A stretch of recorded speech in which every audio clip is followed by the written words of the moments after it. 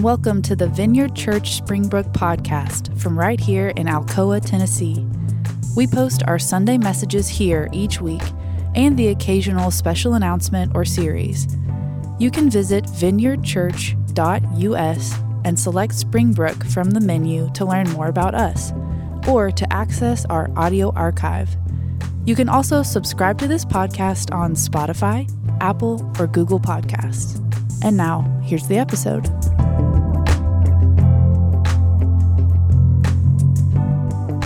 I'm going to read our scripture today. It comes from Luke 19, 1 through 10. I'll be reading from the NLT. Jesus entered Jericho and made his way through the town. There was a man there named Zacchaeus. He was the chief tax collector in the region, and he had become very rich. He tried to get a look at Jesus, but he was too short to see over the crowd. So he ran ahead and climbed a sycamore tree beside the road, for Jesus was going to pass that way. When Jesus came by, he looked up at Zacchaeus and called him by name. "Zacchaeus," he said, "quick, come down. I must be a guest at your home today." Zacchaeus quickly climbed down and took Jesus to his house in great excitement and joy. But the people were displeased. "He has gone to be the guest of a notorious sinner," they grumbled. Meanwhile, Zacchaeus stood before the Lord and said, "I will give half of my wealth to the poor, Lord, and if I have cheated people on their taxes, I will give them back 4 times as much." Jesus responded, "Salvation has come to this home today, for this man has shown himself to be a true son of Abraham. For the Son of Man came to seek and save those who are lost." This is the gospel of Christ. Thanks be to God. Oh, I was supposed to introduce Josh. This is Josh Armstrong. He oversees all of our missional efforts at the Vineyard and is a good friend. So what a treat. Josh. Best introduction ever. Thanks, Johnny. Good to be with you guys. Our printer is broken, and so I have my computer, and I'm hoping that it doesn't do anything weird, beep or the like. We'll see.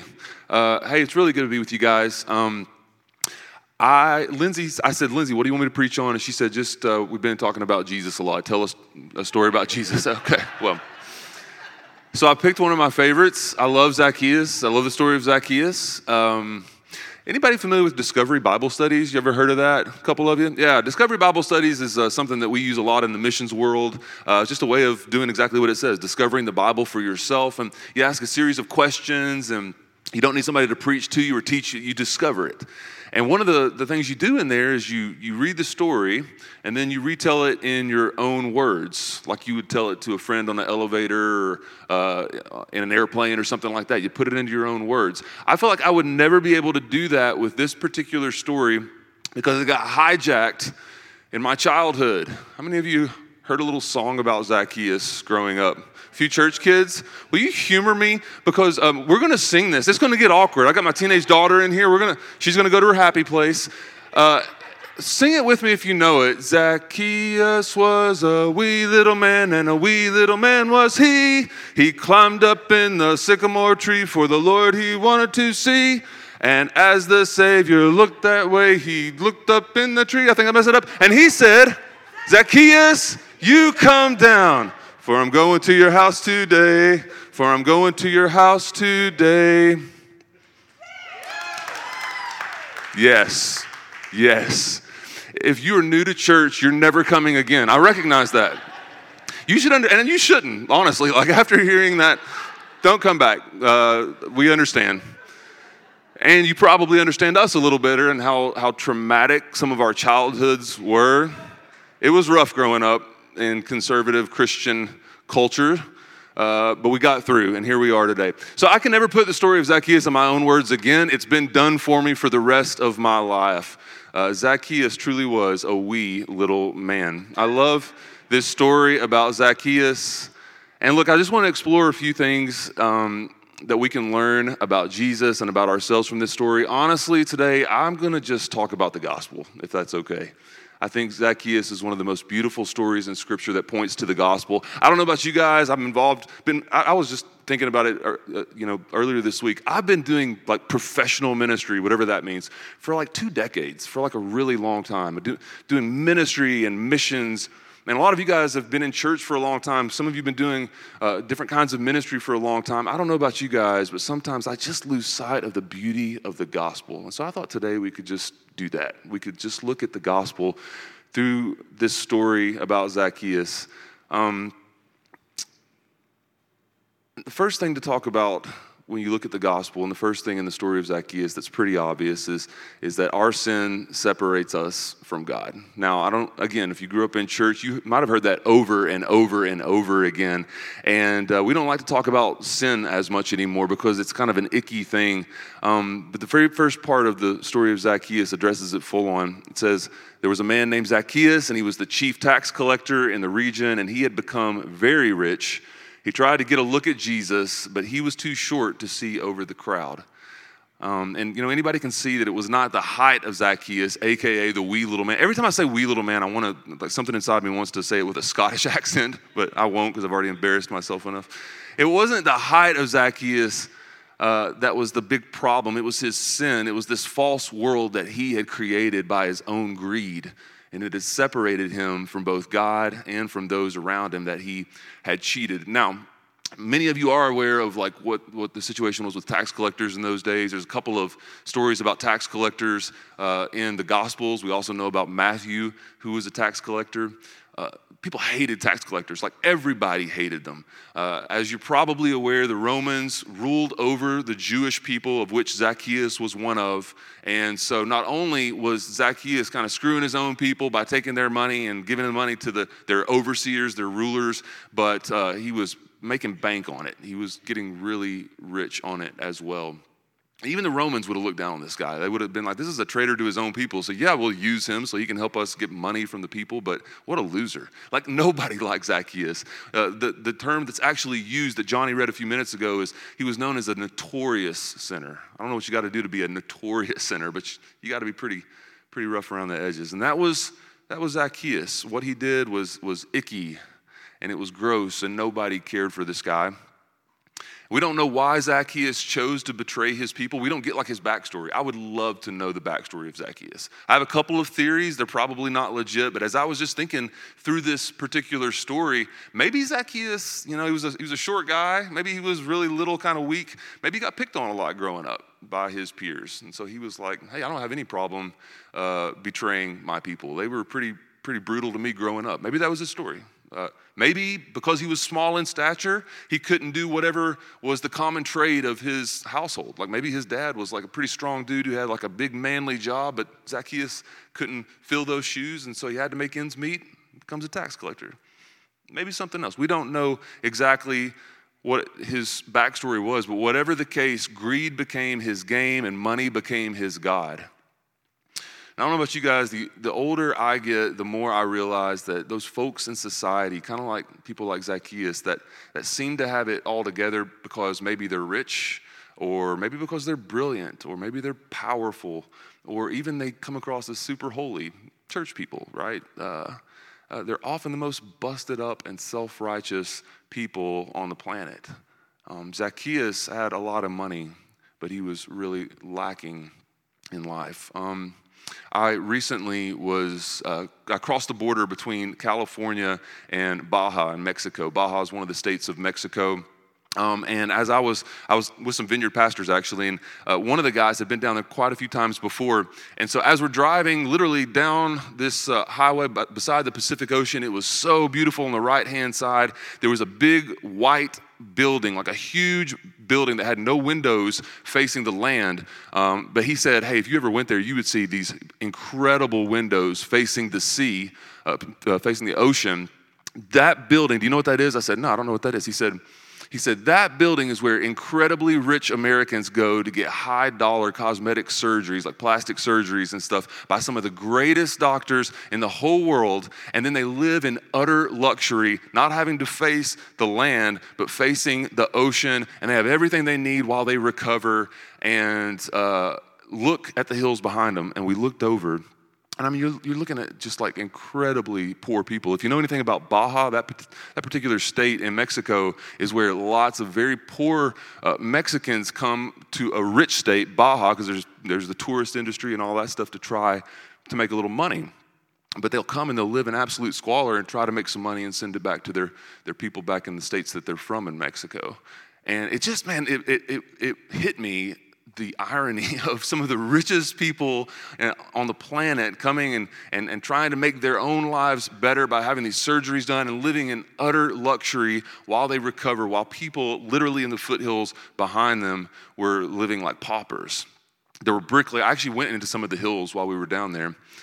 And you go up in the hills, and literally when you go over the hillside where you can't see the ocean anymore, you'll see all these very poor Mexican families, even kids that are building bricks out of the mud in the ground. And then I just thought to myself, man, I bet it's so interesting when they go to the top of the hill from their like really rough lives. They go to the top of the hill and they look down at some of the richest people on the planet. What must they be thinking? And you know, it makes me think of the way people looked at Zacchaeus, this guy who seemed to have it all together because he was filthy rich. But man, people could see straight through it, the ickiness of his life and what he had become. Quite a few years ago, when Amanda and I hadn't been married too long, this is going to be really weird, but I'll tell the story anyway.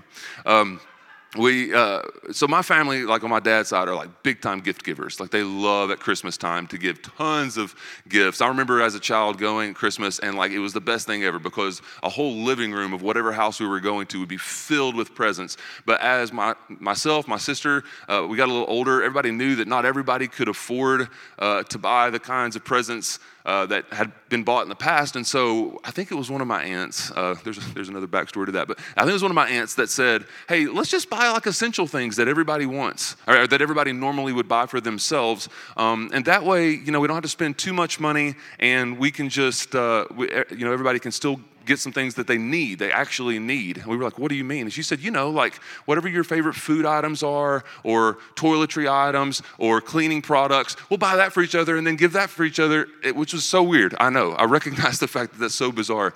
I never will forget that Christmas. I mean, we've been going before and been getting all these awesome like Christmas presents, and it was awesome. And this particular Christmas, it's like you open up a present and it's like a thing of Tide detergent. And how are you supposed to react to that? You know what I mean? It's like, oh, what I always wanted. I mean, the whole day, it was the most awkward Christmas I've ever experienced. And I think that's like when we go through life, when we've experienced just enough of life, it's kind of like that. We can become numb to the things that we've experienced. And Zacchaeus, somewhere along the way, I mean, because he had to grow up with this feeling, like all of us do, of the enchantedness of the world, the beauty of the world. And somewhere along the way, we don't know what happened. We don't know his exact backstory, but he became bitter and cynical, and life just wasn't magical anymore. And so he turned to something that he thought could fulfill him.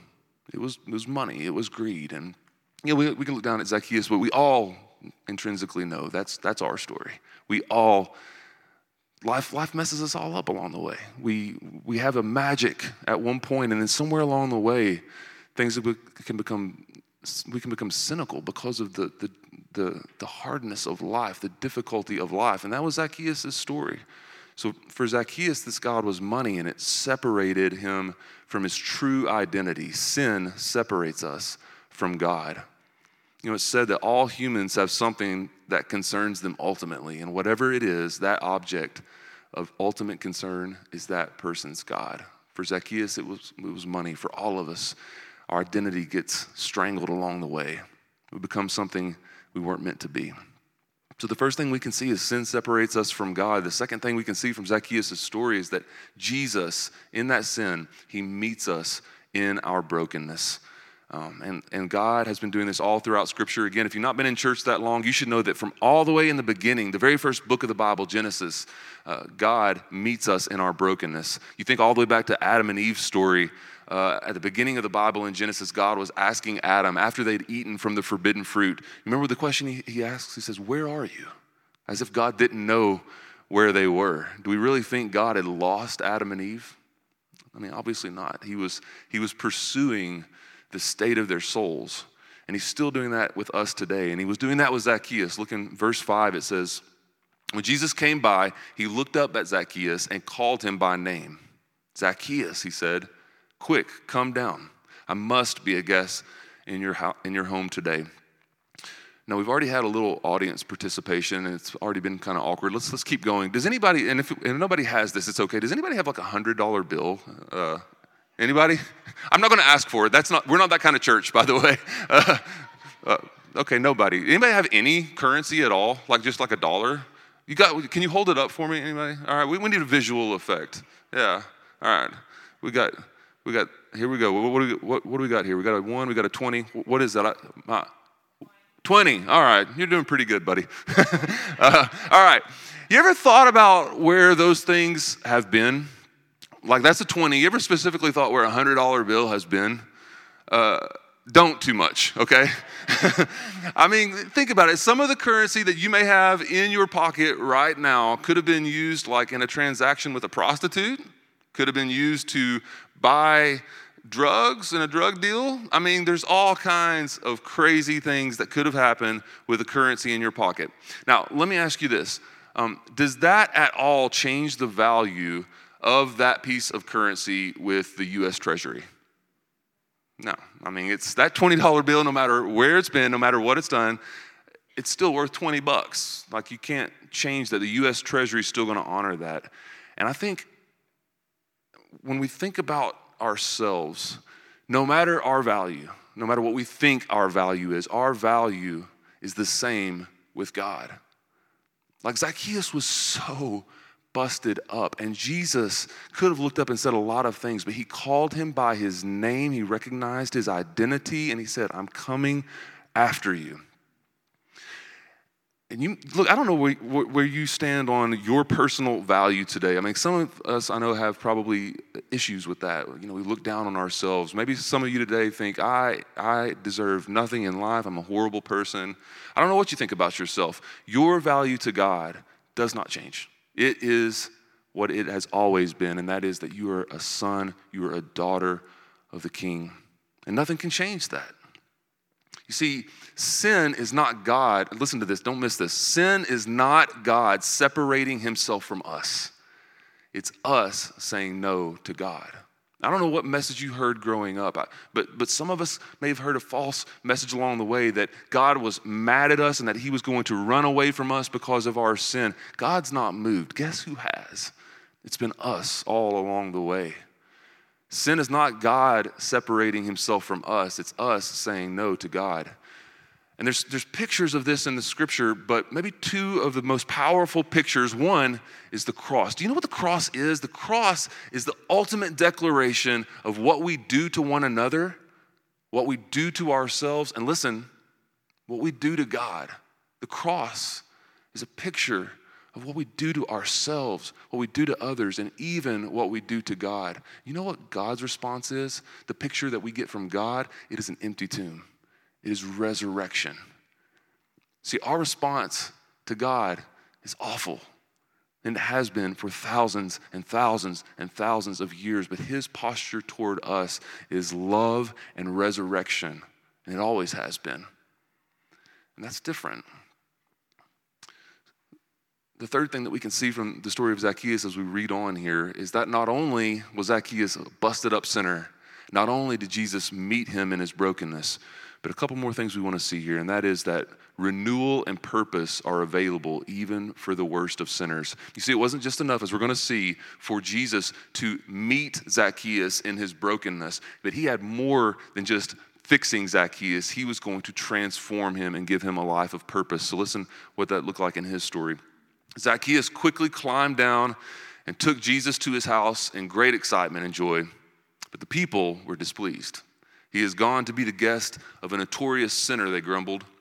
And meanwhile, Zacchaeus stood before the Lord and said, I will give half my wealth to the poor, Lord. And if I have cheated people on their taxes, I will give them back 4 times as much. You know what that would have done to Zacchaeus? Probably would have ruined him. I'll give him back 4 times as much. Verse 9, Jesus responded, salvation has come to this home today, for this man has shown himself to be a true son of Abraham. For the Son of Man came to seek and save those who are lost. What we see here is when Zacchaeus received the unconditional love and forgiveness of Jesus, it changed his heart, and it allowed him to once again open up and give to those around him. I love this quote by Henry Nouwen. I think it'll be up behind me. Henry Nouwen says this: the knowledge of Jesus' heart is a knowledge of the heart. And when we live in the world with that knowledge, we cannot do other than bring healing, reconciliation, new life, and hope wherever we go. The desire to be relevant and successful gradually disappear, and our only desire will be to say with our whole being to our brothers and sisters of the human race, you are loved. There is no reason to be afraid. Knowledge of Jesus' heart is a knowledge of the heart, and we can see clearly, when we see what he's done for us, we can see clearly to give away ourselves, to be given away.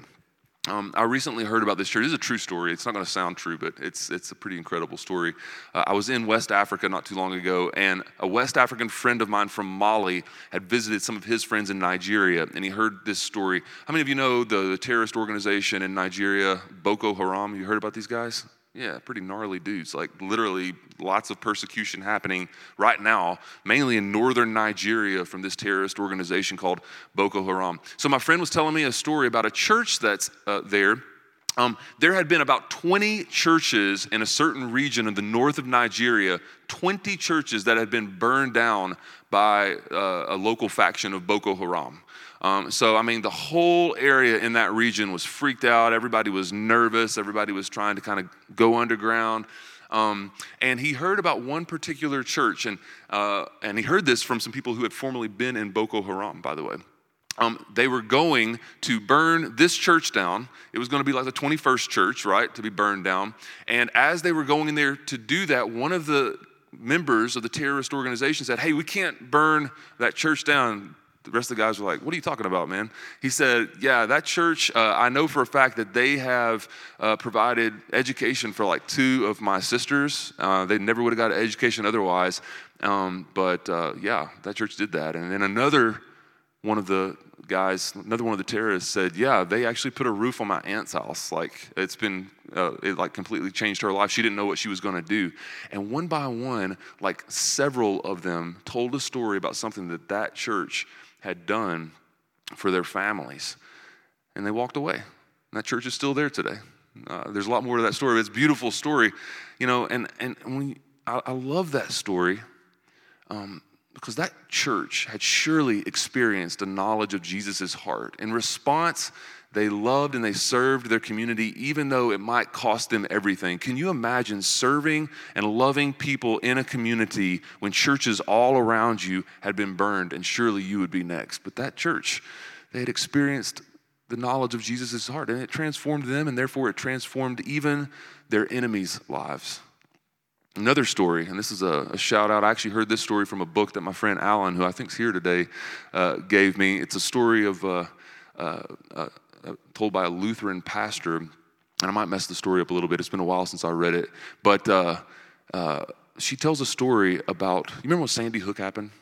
I mean, I know it's like horrible to even conjure up that memory. That was like 2012 school shooting. Like 26 people total killed by Adam Lanza, like a 20-year-old guy, obviously messed up guy. Took the life of 26. 20 of them were kids, like little kids. And do you remember when it happened? It was like right before Christmas. It was awful. I remember the weight and the heaviness of that Christmas over the whole country, like the whole country. We all felt it.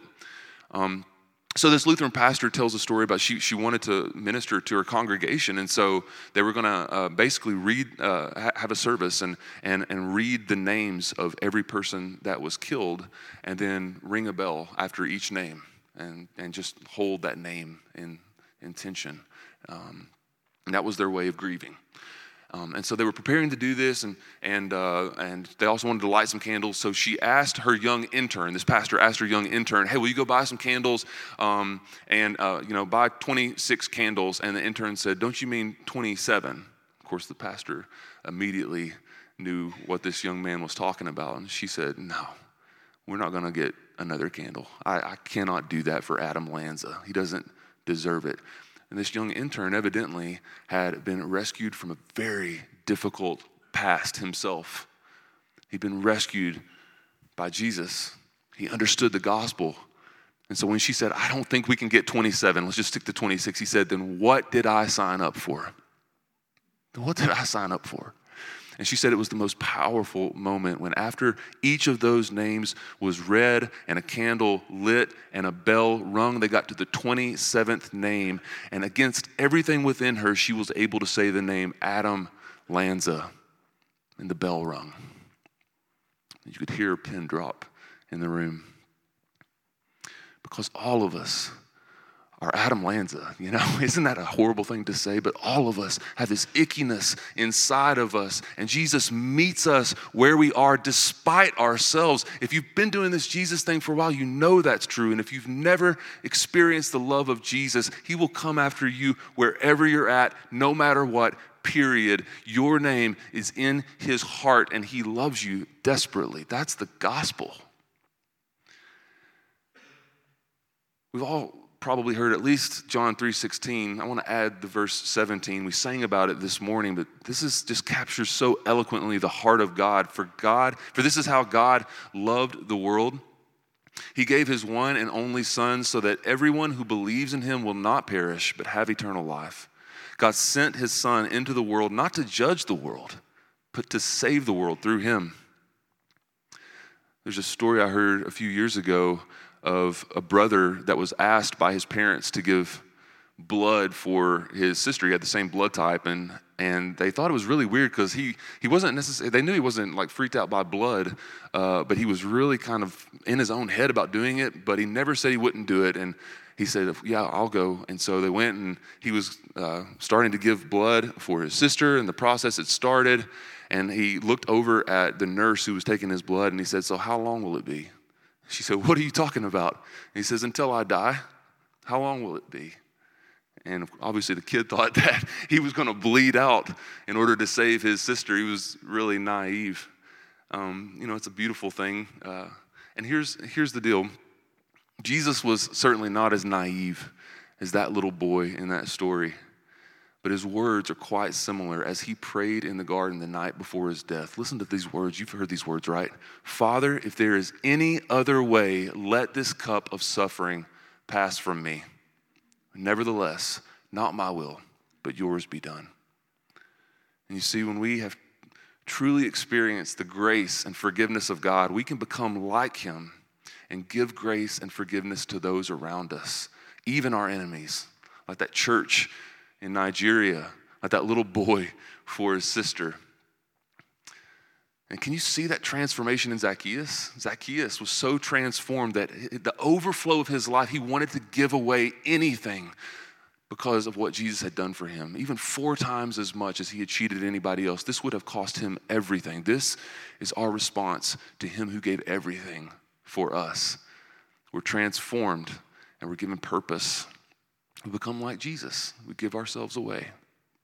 Colossians chapter 1, verses 19 through 20 says, for God in all his fullness was pleased to live in Christ, and through him God reconciled everything to himself. He made peace with everything in heaven and on earth by means of Christ's blood on the cross. This is what he's done for us, and the overflow of our lives should be becoming like him, proclaiming freedom and giving away everything. I've told a lot of stories. One more story, and I'm done. Is that okay? It's my favorite one, I think. I heard this just not too long ago from my friend Ross. Ross actually serves on the Vineyard USA missions team with me. He's probably the oldest guy on the team. I think Ross is close to about 70 years old. Been doing ministry for a long time. Really cool dude.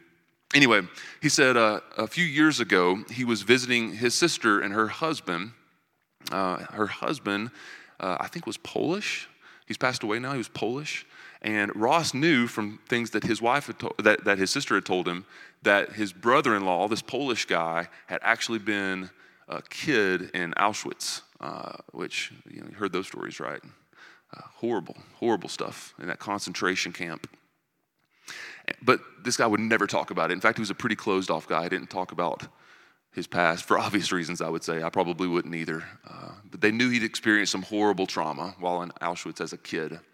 And so they were over at their house for Christmas, and they were eating, everybody was eating, and all of a sudden Ross looked over at his brother-in-law, and his brother-in-law was eating an orange, and tears were forming in his eyes. This was a guy who had never shown emotion. And so Ross just asked him, he said, hey man, I don't remember this guy's name, but he said, hey, what are you okay? Like, what's wrong? And he said, all of a sudden, the floodgates opened. The guy started crying, and he told him this story. He said, when we were kids in Auschwitz, many of our friends died, most of starvation, or some were gassed, and we thought we were next. We knew it was happening. It was only days, maybe months. And we didn't know anything about Americans, but we heard one day, hey, guess what? The Americans are here. They've shown up, and they're going to come in a minute and tell you what to do. But they didn't know anything about the Americans. They didn't know if they were as good or bad as the Germans or what. And so he said the Americans came in, they gathered some of the kids together, and they took them over to a big building. Now, the building they took them to was one of the buildings where they had executed hundreds and hundreds of their peers. And so as they were going there, this guy said, I knew we were going to our deaths. He said, I looked around and some friends were crying, some were quivering, some were messing themselves because they were so horrified as they went to what they thought was their impending doom.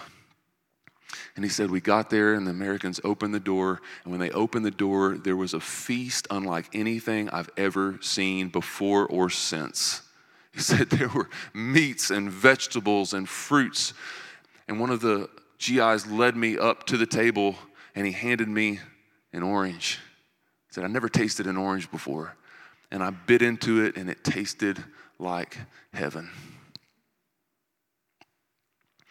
And I wonder what Zacchaeus thought. You know, he was curious about Jesus. He went to that sycamore tree and he thought to himself, I just want to get a glimpse. But what if somebody had told him before he went there, Jesus is going to look up at you and say something to you? What do you think he would have thought? I bet he would have had a similar emotion to that kid thinking he was going to his death. Jesus surely is going to tell me what an awful person I am. Maybe he's going to gather the people around and have them all stone me to death. Surely wrath is coming from this great teacher. And instead, Jesus said his name. He said, I want to go to your house today. And it changed his life forever. It changed his life forever. While we were still sinners, while we were still searching, Christ died for us. He died for you. Some of you have heard that many, many times in your life and have believed it to various levels and degrees. Hear it for the first time again. He loves you. He died for you. You think you deserve something, and he offers you the most beautiful thing instead. That's just who he is. He came to rescue you in your brokenness and in your searching, and we've experienced his selflessness. When we've experienced his grace and forgiveness, we cannot help but give our lives away for others as Jesus did. I love the gospel. I'm going to pray for us. We're going to go into a time of Selah. I'll ask Brad and whoever else to come on up. And for Selah today, I want to do something just a little bit different. Obviously, you don't have to participate. I'm not going to do any weird stuff, I promise, but I'm going to ask you to imagine something. So it might be a little easier to close your eyes as you imagine it. So if you'll humor me and do that. I don't know if you've ever done imaginative prayers. This might be weird for some of you, but I love putting myself in the Bible story. I just thought maybe we could put ourselves in that sycamore tree for a minute. I know it's kind of cheesy, but if you can just picture yourself up there, like Zacchaeus. For some of us, we've heard about Jesus our whole lives, but we become numb to who he is. Maybe we become numb to the gospel, if we're honest. What would Jesus say to you today? For some of you, maybe you've never put your faith in this person of Jesus, maybe because of the icky, Christian nationalist culture around us. I get that. I know that Christianity's got weird things tied to it. But when we just look at the person of Jesus, maybe you heard something today and you thought, Like that Jesus I can get behind. I want you to know today, he has always been coming after you. He has always known your name. You are so precious to him, whether you believe it or not. And up in that tree today, what would he say to you?